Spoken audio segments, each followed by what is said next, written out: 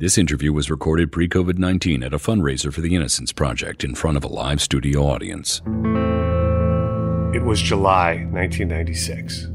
While on leave from his job as a river barge deckhand, 22-year-old Damon Thibodeaux visited his relatives, the Champagnes. Around noon on July 19th, their 14-year-old daughter, Damon's step-cousin, Crystal, walked to a nearby grocery store and never came back. Damon joined what eventually became the entire neighborhood on a frenzied search for Crystal that lasted through the night and into the next day. When he returned home for some much-needed sleep, the sheriff came knocking at the door. Inexplicably, Damon had become a suspect in what would turn into a rape and homicide investigation when they found Crystal's partially nude body strangled to death with a red extension cord. Damon maintained his innocence, agreeing to a polygraph which interrogators would tell him he had failed. Now, if you've listened to our series about false confessions with Laura Nyrider and Steve Drizzen, a lot of the elements of Damon's story will sound familiar. The polygraph ploy, the false-fed facts, followed by a false confession, in this case to the rape and murder of an underage family member. Even with no physical evidence connecting him to the crime, the wild disparity between his confession to her rape and the fact that she hadn't been raped at all, among a host of other inconsistencies, Damon Thibodeaux was nevertheless convicted and sentenced to death. With the help of the Innocence Project, DNA testing, and a surprisingly cooperative district attorney, Damon was exonerated on September 28, 2012. This is Wrongful Conviction with Jason Flom. Bean Dad, The Dress, 30 to 50 Feral Hogs. If you knew what any of those were, you spend too much time online. And hey, I do too. 16th Minute of Fame is a new weekly podcast hosted by me, Jamie Loftus. And every week we take a closer look at an internet character of the day. Who are they? What made them so notorious? How did the internet or the algorithm choose them? And what does a person do when they're suddenly confronted with more attention than the human psyche can handle? Listen to 16th Minute of Fame on the iHeartRadio app, Apple Podcasts, or wherever you get your podcasts. Something that makes me crazy is when people say, well, I had this career before, but it was a waste. And that's where the perspective shift comes, that it's not a waste, that everything you've done has built you to where you are now. This is She Pivots, the podcast where we explore the inspiring pivots women have made and dig deeper into the personal reasons behind them. Join me, Emily Tish Sussman, every Wednesday on She Pivots. Listen to She Pivots on the iHeartRadio app, Apple Podcasts, or wherever you get your podcasts. Bring a little optimism into your life with The Bright Side, a new kind of daily podcast from Hello Sunshine, hosted by me, Danielle Robay. And me, Simone Boyce. Every weekday, we're bringing you conversations about culture, the latest trends, inspiration, and so much more. I am so excited about this podcast, The Bright Side. You guys are giving people a chance to shine a light on their lives, shine a light on a little advice that they want to share. Listen to The Bright Side on America's #1 podcast network, iHeart. Open your free iHeart app and search The Bright Side. Hi, listener. I'm Carol Fisher, the host of The Girlfriends, Our Lost Sister. I'm so excited for you to hear the brand new season where we're uncovering a 35-year-old mystery.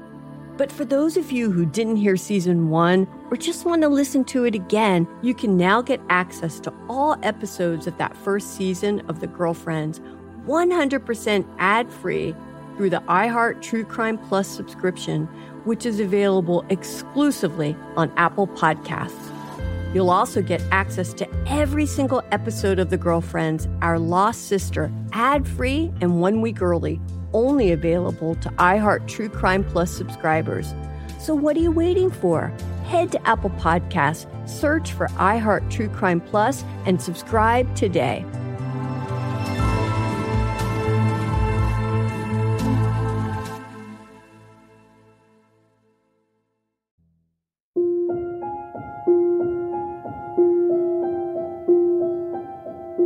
Welcome back to Wrongful Conviction. Today's episode is a very interesting one. We're recording in front of a live audience, but today's particularly special because I have Vanessa Potkin, who was the first staff attorney at the Innocence Project and is a senior staff attorney now. and has been on the show before. So Vanessa, welcome back. It's great to be back. And with Vanessa is Damon Thibodeaux, who was sentenced to death for a brutal crime that we now know he didn't commit. So Damon, as I always say, I'm glad you're here, but I'm sorry you're here. Thanks for inviting me, Jason. Let's go back to the time that all this stuff happened. You were 22 years old, and what was your life like? You were from Louisiana, right? I am from Louisiana. Spent most of my time in Texas. I'd moved back to Louisiana, and I'd got a job as a deckhand, working offshore. Just got my job. You know, I was 3 weeks into the job, took some shore leave to pay some bills, things like that. And your step-cousin disappeared, right? Yes. I was sitting at the dining room table. Her father was sitting across from me. He left to go do something. I was working on his watch. He couldn't put the band on, so I said, I'll put it on for you. And she asked me to take her to the store. I told her I couldn't do it without your parents' permission. And she said, no, I need you to take me now. And I said, no, I can't do it. And she left. And that was the last time I saw her. Wow. What time was that, more or less? Just afternoon, I believe. Right. And she was 14, right? Yes. And so that was noon. When did you start to become concerned, and how did the whole thing unfold, and how did you find out that she was missing, and when did the search start? I mean, we want to know everything. Well, her mother was the one who started to panic. Around what time? Maybe 2, 3 o'clock. She started making calls to try to find out where she is, because she had never done anything like this before. She'd never disappeared like that. You know, she started calling people to help her look for her, and offered to help her out, you know, drive them around the neighborhoods and help them look for her. So how many people went out? I mean, I'm envisioning like a large group like you see on TV, It's the whole neighborhood. They had the Coast Guard helicopter there as well by nightfall, flying around the neighborhood with their light, trying to help the search teams in the wooded areas. And they had fire trucks out there with all their lights, and the police were out there. And there was a wooded area behind the apartment complex where they lived, and everybody in the neighborhood just went walking through it. And it was like almost side by side. We had all driven around the neighborhood, some of the places that she'd hang out in, some of the friends that she would hang out with. None of them had seen her. After searching all night long and having been up for the previous 35 hours as well, Damon finally went home, planning to rejoin the search after getting some much-needed rest. But just as he was about to lay down, there's a knock at the door. It's the police. Damon wants to help in any way he can, so he agrees to go with them. But while at the police station, everything would change. I was in the interrogation room when they found the body. So they had already identified you as a suspect? Yes. Why you? I still don't know to this day. Do you have any theories on that, Vanessa? The state's theory was that his cousin goes missing. She walks out to the store. She's going to the Winn-Dixie. And when her mother starts to worry about her about an hour later, and there's a search party, that Damon actually leaves the house and encounters her. And it's at that point that he decides to, have sex with her and kill her. And then comes back, to be seen and to be part of the search party.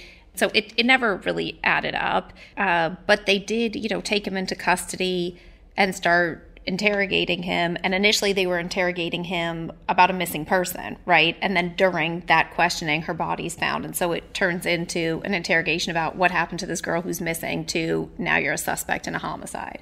And when she was found, the initial thought was that she had been sexually assaulted.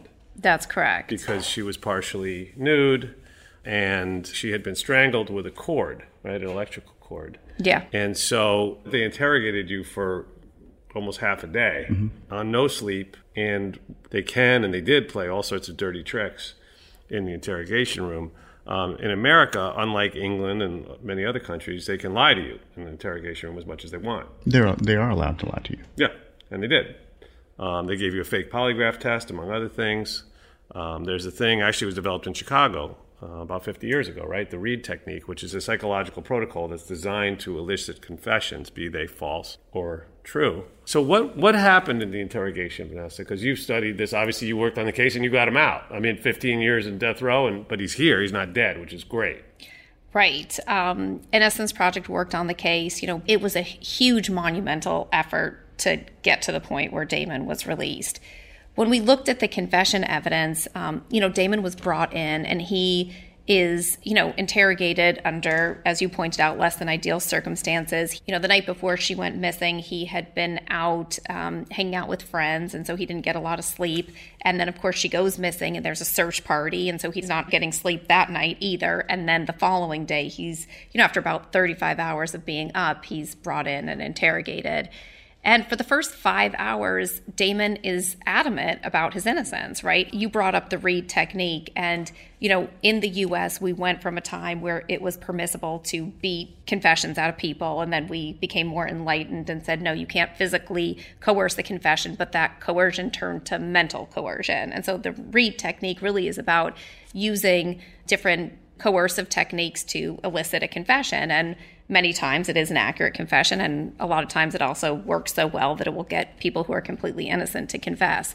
So for the first 5 hours, Damon is saying, I'm innocent, I had nothing to do with this, but part of the Reid technique is to not accept the denial. So when, the suspect denies that they were involved, they keep saying, we know you're lying, and they will not accept innocence as an answer. So they did that to Damon, and then ultimately they told him the only way you can prove your innocence is for you to take a polygraph. So he agrees, right? But the polygraph, as you pointed out, Jason, was a sham, and it was really a ploy just to advance the interrogation. And so he takes what he believes to be a polygraph, and they come back and they say, you failed, and we now know you're lying because you failed. So hearing that, you failed, and if you have any belief in a polygraph test and you're 22, they keep questioning him, how could this happen? And ultimately, get him to say, well, I had a dream. And in a dream, I saw my cousin who was killed, or I saw a girl who was killed. And then ultimately, they keep questioning him. And, what we've seen in so many false confession cases is that through questioning with leading questions, details of the crime are conveyed that then under pressure, when, somebody like Damon 9-10 hours into the interrogation just has had enough and feels their only way out is to give the police what they want, they incorporate those details that now have been, either consciously or unconsciously conveyed to them by the detectives who are asking the questions. And so ultimately he gives a statement, but as we, would come to learn looking at the statement, many of the details that he gave about the crime matched what the police believed to be true at the time they were doing the interrogation, but later turned out to be details that were inconsistent with the known facts of the crime. Right. They're feeding him information, but it's not even the right information. All he's doing is repeating what they're saying to him. And we know that a false confession is the worst possible thing in the eyes of a jury. They don't know it's false, obviously. And what I've seen is that false confessions typically happen after long interrogations like yours, because someone who's guilty would prefer not to sit in there in that airless room that we've all seen on TV for hours and hours on end in a very hostile environment with no food and no drink and no nothing. So they might as well just spit it out. I mean, it's just incredible. Innocence is actually a risk factor for making a false confession, because an innocent person under that pressure feels like, let me just give them what they want to hear. And once I get out of here, the system is going to work and it's going to sort itself out. And people are going to realize that, as they further investigate, as they do their police work that they should do, they're going to see that they got the wrong person. And here, in addition to, telling Damon that he failed a polygraph, they also threatened him and said, look, if you don't admit this, there's going to be a media circus and you're going to be branded, a pedophile, and you're going to die by lethal injection. Of course, by confessing, he didn't save himself from the death penalty, because that's exactly what he got. And we know also that they interrogated you, Damon, for 9 hours, but they only recorded 54 minutes of it, right? So we know how that works too, right? They left all the nefarious stuff out. Well, the polygraph came up missing as well. They can't find it. No one knows where it's at. But this was the premise for them to keep going with their investigation. The police used the polygraph as a ploy to coerce Damon's false confession to having raped, beaten, and strangled Crystal with a white or gray speaker wire from his car. However, the victim was strangled with a red extension cord. He also said that he ejaculated both in and on the victim, but the medical examiner found no semen whatsoever and that she hadn't even been raped. Given these inconsistencies, prosecutors got very creative to salvage their case. So basically, in the confession statement, they had Damon saying that he, had sex with the victim and ejaculated on her stomach and inside of her. But as Jason said, there was no semen evidence recovered. And so, as wrongful convictions go, a detective takes the stand and is asked, how can you account for this? And he says, well, there were maggots on the body, and so the maggots ate the sperm. And the jury bought it. The coroner's report says she hadn't even been raped. Right. So it's just how they found her, and they just went off to that conclusion. Well, she was raped. And the case, there is no case. I was getting copies of whatever my lawyer at the time was getting from the crime labs. I had copies of the same thing, and I'm like, okay, there's no way they're going to convict me, but it just didn't turn out that way. So you went to trial, and can you explain to us what that was like? I mean, you sit there and you watch as your life falls apart, and there's nothing you can do about it. You're a spectator on the sideline. You're now in someone else's life. I mean, whoever did this was supposed to be sitting in that seat, not me. Now I'm sitting in that seat. So now I'm in this individual's life. Have no idea who it is. And it's just, you're speechless. And when the jury went out, did you think for a minute that they would convict you? No, I didn't. I'm like, okay, they see the evidence put in front of them. They're going to look at this and say, okay, there's no way he did this. But it's like they didn't even pay attention to what was being presented. And most juries don't. They don't pay attention to the evidence that's in front of them.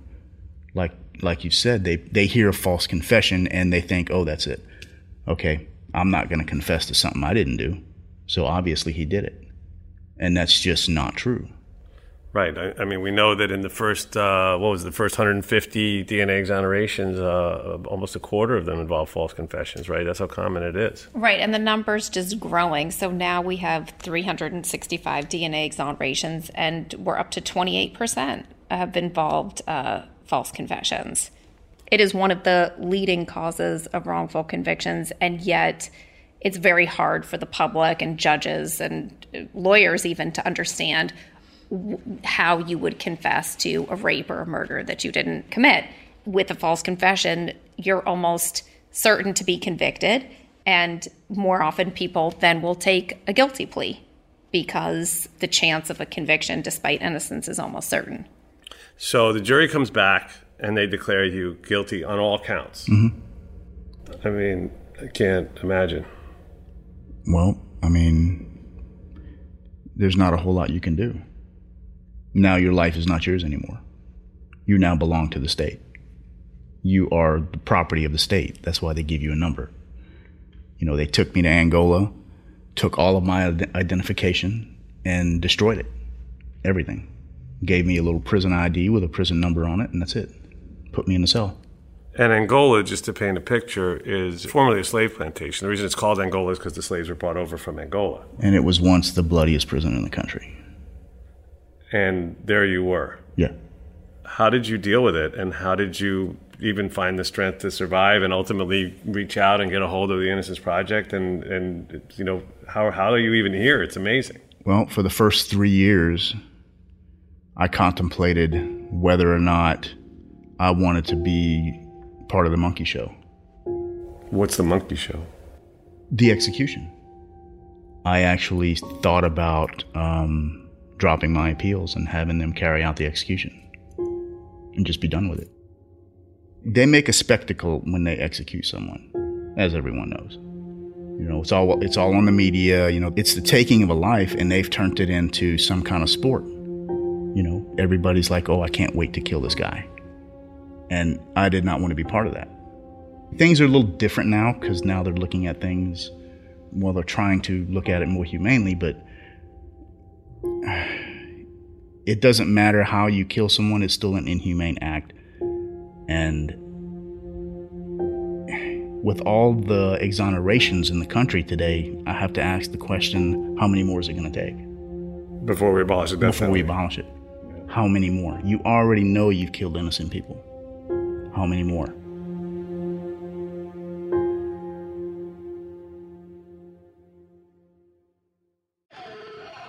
Bean Dad, The Dress, 30 to 50 Feral Hogs. If you knew what any of those were, you spend too much time online.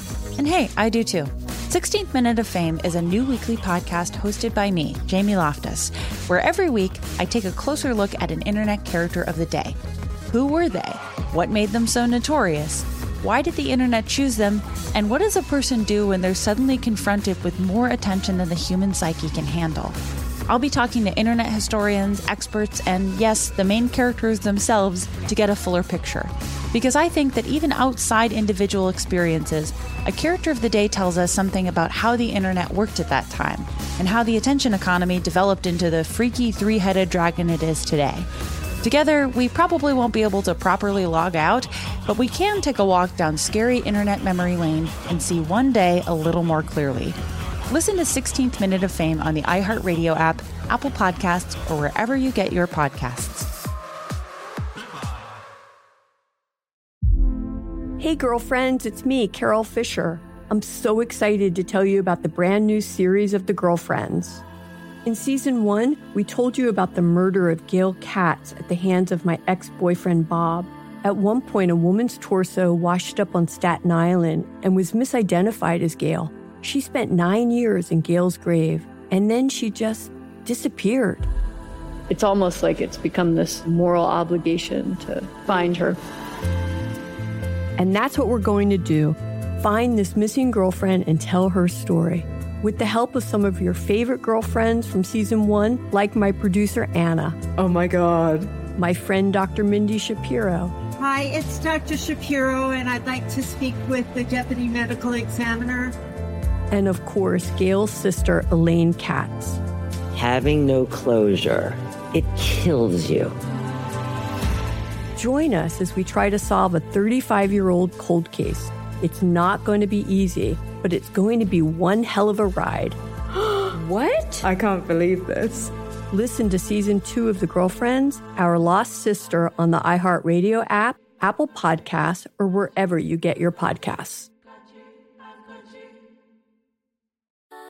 Something that makes me crazy is when people say, well, I had this career before, but it was a waste. And that's where the perspective shift comes, that it's not a waste, that everything you've done has built you to where you are now.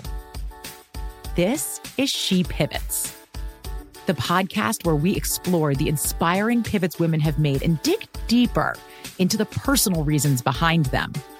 Join me, Emily Tish Sussman, every Wednesday on She Pivots as I sit down with inspiring women like Misty Copeland, Brooke Shields, Vanessa Hudgens, and so many more. We dive into how these women made their pivot and their mindset shifts that happened as a result. It's a podcast about women, their stories, and how their pivot became their success. Listen to She Pivots on the iHeartRadio app, Apple Podcasts, or wherever you get your podcasts. The Therapy for Black Girls podcast is an NAACP and Webby Award-winning podcast dedicated to all things mental health, personal development, and all of the small decisions we can make to become the best possible versions of ourselves. Here, we have the conversations that help Black women decipher how their past inform who they are today and use that information to decide who they want to be moving forward. We chat about things like how to establish routines that center self-care, what burnout looks and feels like, and defining what aspects of our lives are making us happy and what parts are holding us back. I'm your host, Dr. Joy Harden Bradford, a licensed psychologist in Atlanta, Georgia, and I can't wait for you to join the conversation every Wednesday. Listen to the Therapy for Black Girls podcast on the iHeartRadio app, Apple Podcasts, or wherever you get your podcasts. Take good care, and we'll see you there.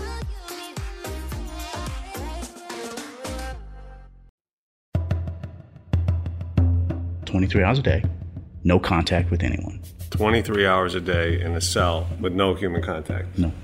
How do you deal with it? How did you deal with it? Like, how did you not lose your mind? You find things to do. Like what? Whatever you can. Play cards, exercise, clean the cell. I actually scrub my cell with a toothbrush. Just to stay busy? Just to stay busy.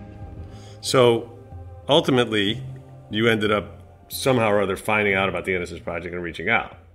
Well, Denise LaBeouf had come to see me one day.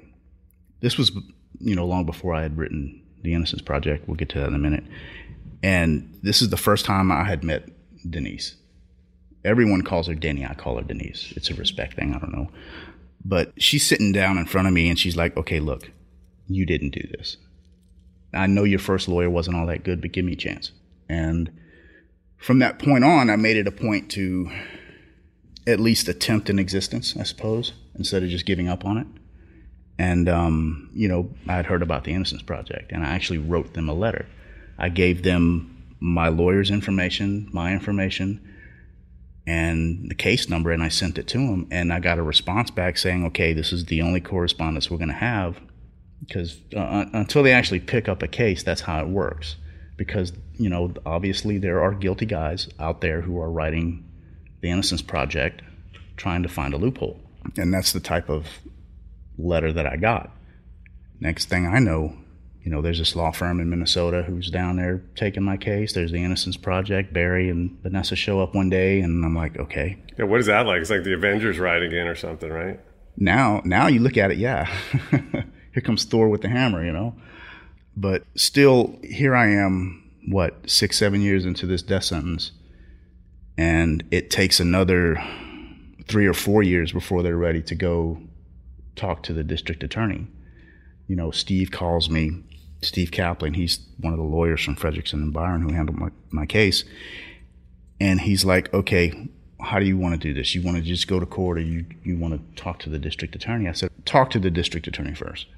And everyone was against the idea.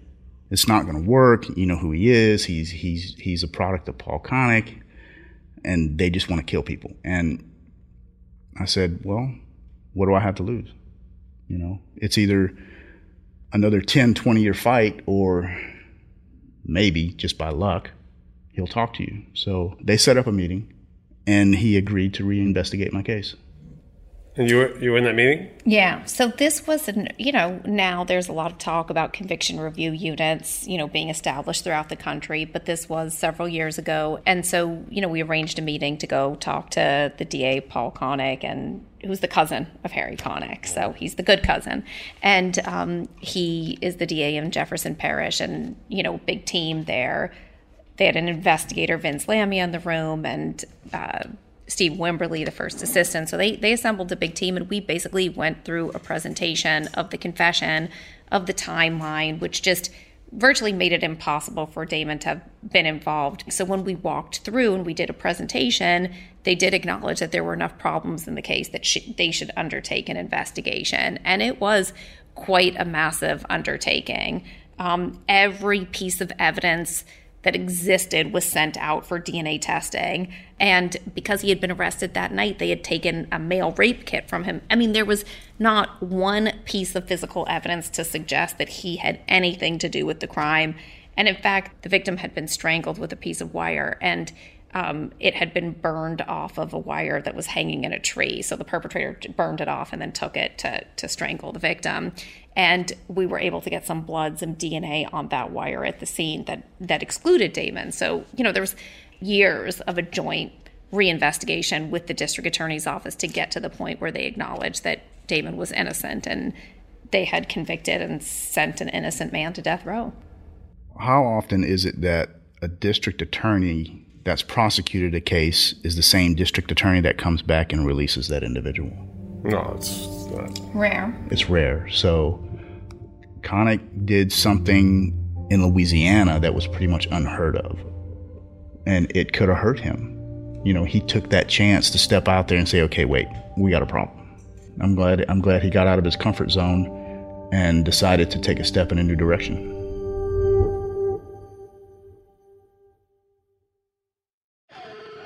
Bean Dad, The Dress, 30 to 50 Feral Hogs. If you knew what any of those were, you spend too much time online. And hey, I do too. 16th Minute of Fame is a new weekly podcast hosted by me, Jamie Loftus, where every week I take a closer look at an internet character of the day. Who were they? What made them so notorious? Why did the internet choose them? And what does a person do when they're suddenly confronted with more attention than the human psyche can handle?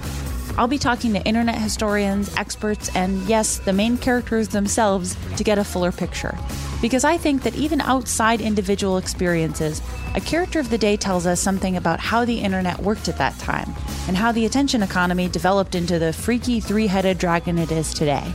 Together, we probably won't be able to properly log out, but we can take a walk down scary internet memory lane and see one day a little more clearly. Listen to 16th Minute of Fame on the iHeartRadio app, Apple Podcasts, or wherever you get your podcasts. Hey girlfriends, it's me, Carol Fisher. I'm so excited to tell you about the brand new series of The Girlfriends. In season 1, we told you about the murder of Gail Katz at the hands of my ex-boyfriend Bob.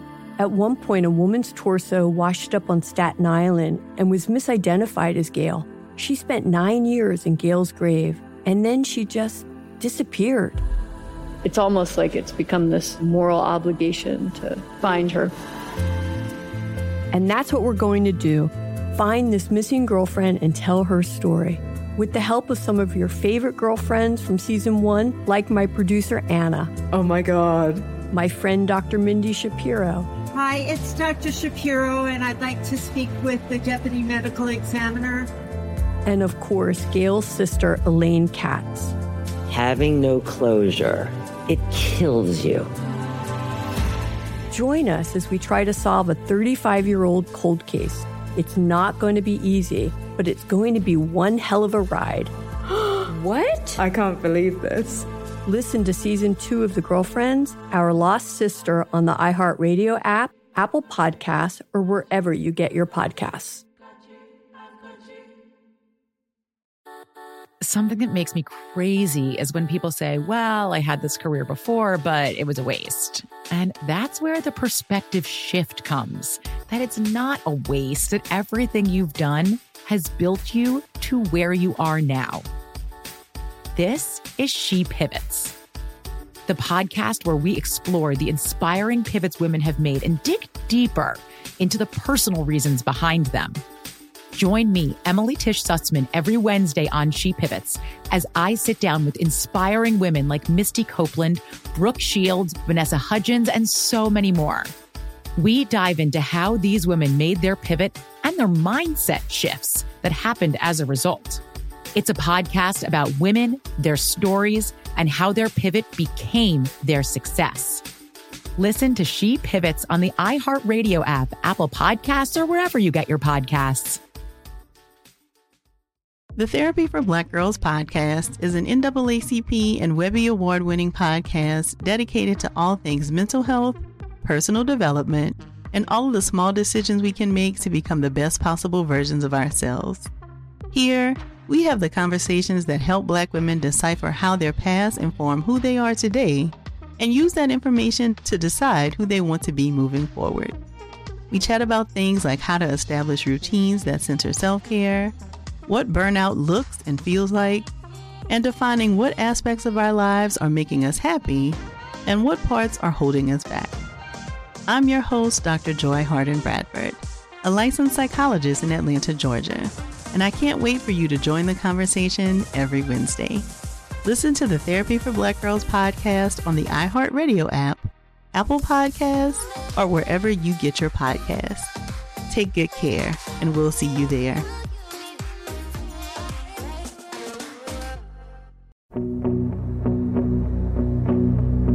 So now comes the good part of the story, right? The moment, right? When you found out that you were actually going to go home. How did you find out? What was it like? It was a phone call on a Wednesday, I think it was.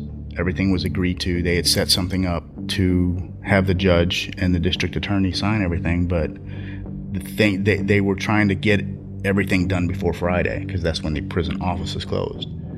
So this was all done on a Friday, and they had everything faxed over to the prison. And the sergeant comes down to the cell. He says, "Pack your stuff. You're going home. But first, we have to take you over to the hospital to have you checked out." So I'm in a full jumpsuit and chains, and I go to the hospital, and the ranking officer there is like, "Why is he in a jumpsuit and chains? Where's his property?" Well, everything's back at the cell. Well, he's going home. He's not supposed to be going back. So they have to take me back to death row, take me out of the jumpsuit, and I got to put my clothes on and grab my stuff. So, it's not real until you walk out the gate. And after you worked on this case for all those years, what was it like for you? Well, it was amazing. I personally wasn't there because I was basically 9 months pregnant and I couldn't get on a plane. So I missed that moment of seeing Damon. But it was, Barry Scheck was there, Steve Kaplan from the law firm, Denny LaBeouf from the Capitol Resource Center in Louisiana. And it just, I don't even know what the estimate is of Steve's hours. Steve, he was so instrumental in helping me out while I was there and post-release. He helped me out in ways that, you just can't repay. This man, he flew down here and drove me back to Minnesota because I had decided to move to Minnesota after I was released to start things over. And I lived with him until November of that year, got my own place. And he actually, the Innocence Project helped me get a car, helped me with my rent, and Steve helped me out with that as well. And, I can't repay him for what he's done. So, Damon, I have to ask you, and it's beautiful to hear you say that. Have you been compensated? No. So you've gotten nothing? I've gotten nothing. There is current litigation. Right, but you're having to make ends meet on your own. Yeah. If I don't do nothing, I'm going to lose my mind, There are things I want to do, places I want to go, I like that juicy steak, but you got to pay for it. Right, so you're out there. So, I'm out there doing my job, and, if it comes through, then, hey, I'm all for it. But if not, then, I've got a job to do. So, look, I think, Damon, it's a terrible story. It's a remarkable story. You're a remarkable guy. You're out there now driving a truck and living life and seeing the country and experiencing freedom, and that's awesome, and we're really proud of you. And now we get to my favorite part of the show, which is that I actually get to stop talking and just listen. And so before I do that, I want to thank you both again for coming and being on the show. Vanessa Potkin, senior staff attorney at the Innocence Project, badass lawyer and human being, and Damon Thibodeaux, death row exoneree and inspirational character. So I think we're going to save the best for last, and that's you, Damon. So with all due respect, we're going to turn it over to you, Vanessa, for your closing thoughts. Well, we've talked about, the number of people in prison and the U.S. leading in terms of our prison population, leading the world. And, when it comes to and what the error rates are and how many people that means are innocent in prison today. And when you take a look just at death row in itself, we have about 2,700 people on death row. There have been conservative estimates that 4.1% of people on death row are actually innocent. And so that would mean there are 109 people incarcerated today on death row facing execution for crimes that they didn't commit. Damon? Well, being where I am now as opposed to where I was 6 years ago, a lot of guys in my position, they don't have anything when they walk out. And it's sometimes years before they get compensation. I had a lot of help getting where I am. The reason why I'm driving a truck is because I met a guy at the Minneapolis Auto Show. A guy named Bill Collins runs a truck driving school. He was, at the auto show, he drives, stock cars as well as a hobby. And he asked me one day, he said, "What do you think about driving a truck?" And I said, "It's okay." He said, "Well, I want to pay for you to go through my school and get your CDL." I'm sitting here thinking, okay, I have the Innocence Project doing this. I have Steve doing this. Now here's this guy here. He's offering to pay for me to go to schools to get this license. Here I am today. I'm pretty much paid to see the country, But it takes a lot to give someone their life back. And I don't mean life as breathing. I mean, we walk out, we have no job, we have no Social Security, we have no retirement, we don't have a license, we don't have an ID. I had to fight to get my birth certificate with my name on it. And if not for the Innocence Project and other lawyers involved, then I don't know where I'd be right now. more programs need to be put in place for exonerees, because someone who actually gets out on parole has more resources at their disposal than someone like myself. And, that should not be the case. Being where I am now it's a blessing, and coming from where I've been. Wilbert Redoux said it best: my worst day out here is better than my best day in prison. So I thank everybody for helping me out. Every day I try. I try every day to do it right, so.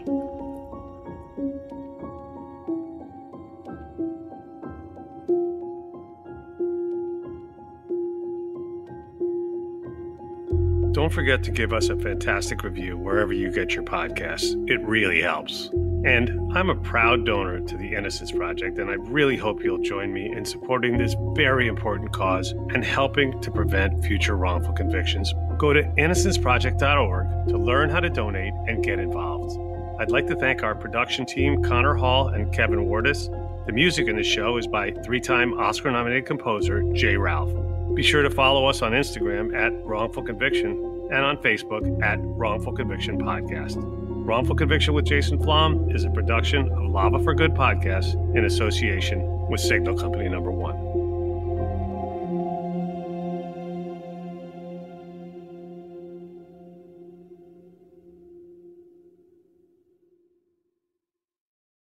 Bean Dad, The Dress, 30 to 50 Feral Hogs.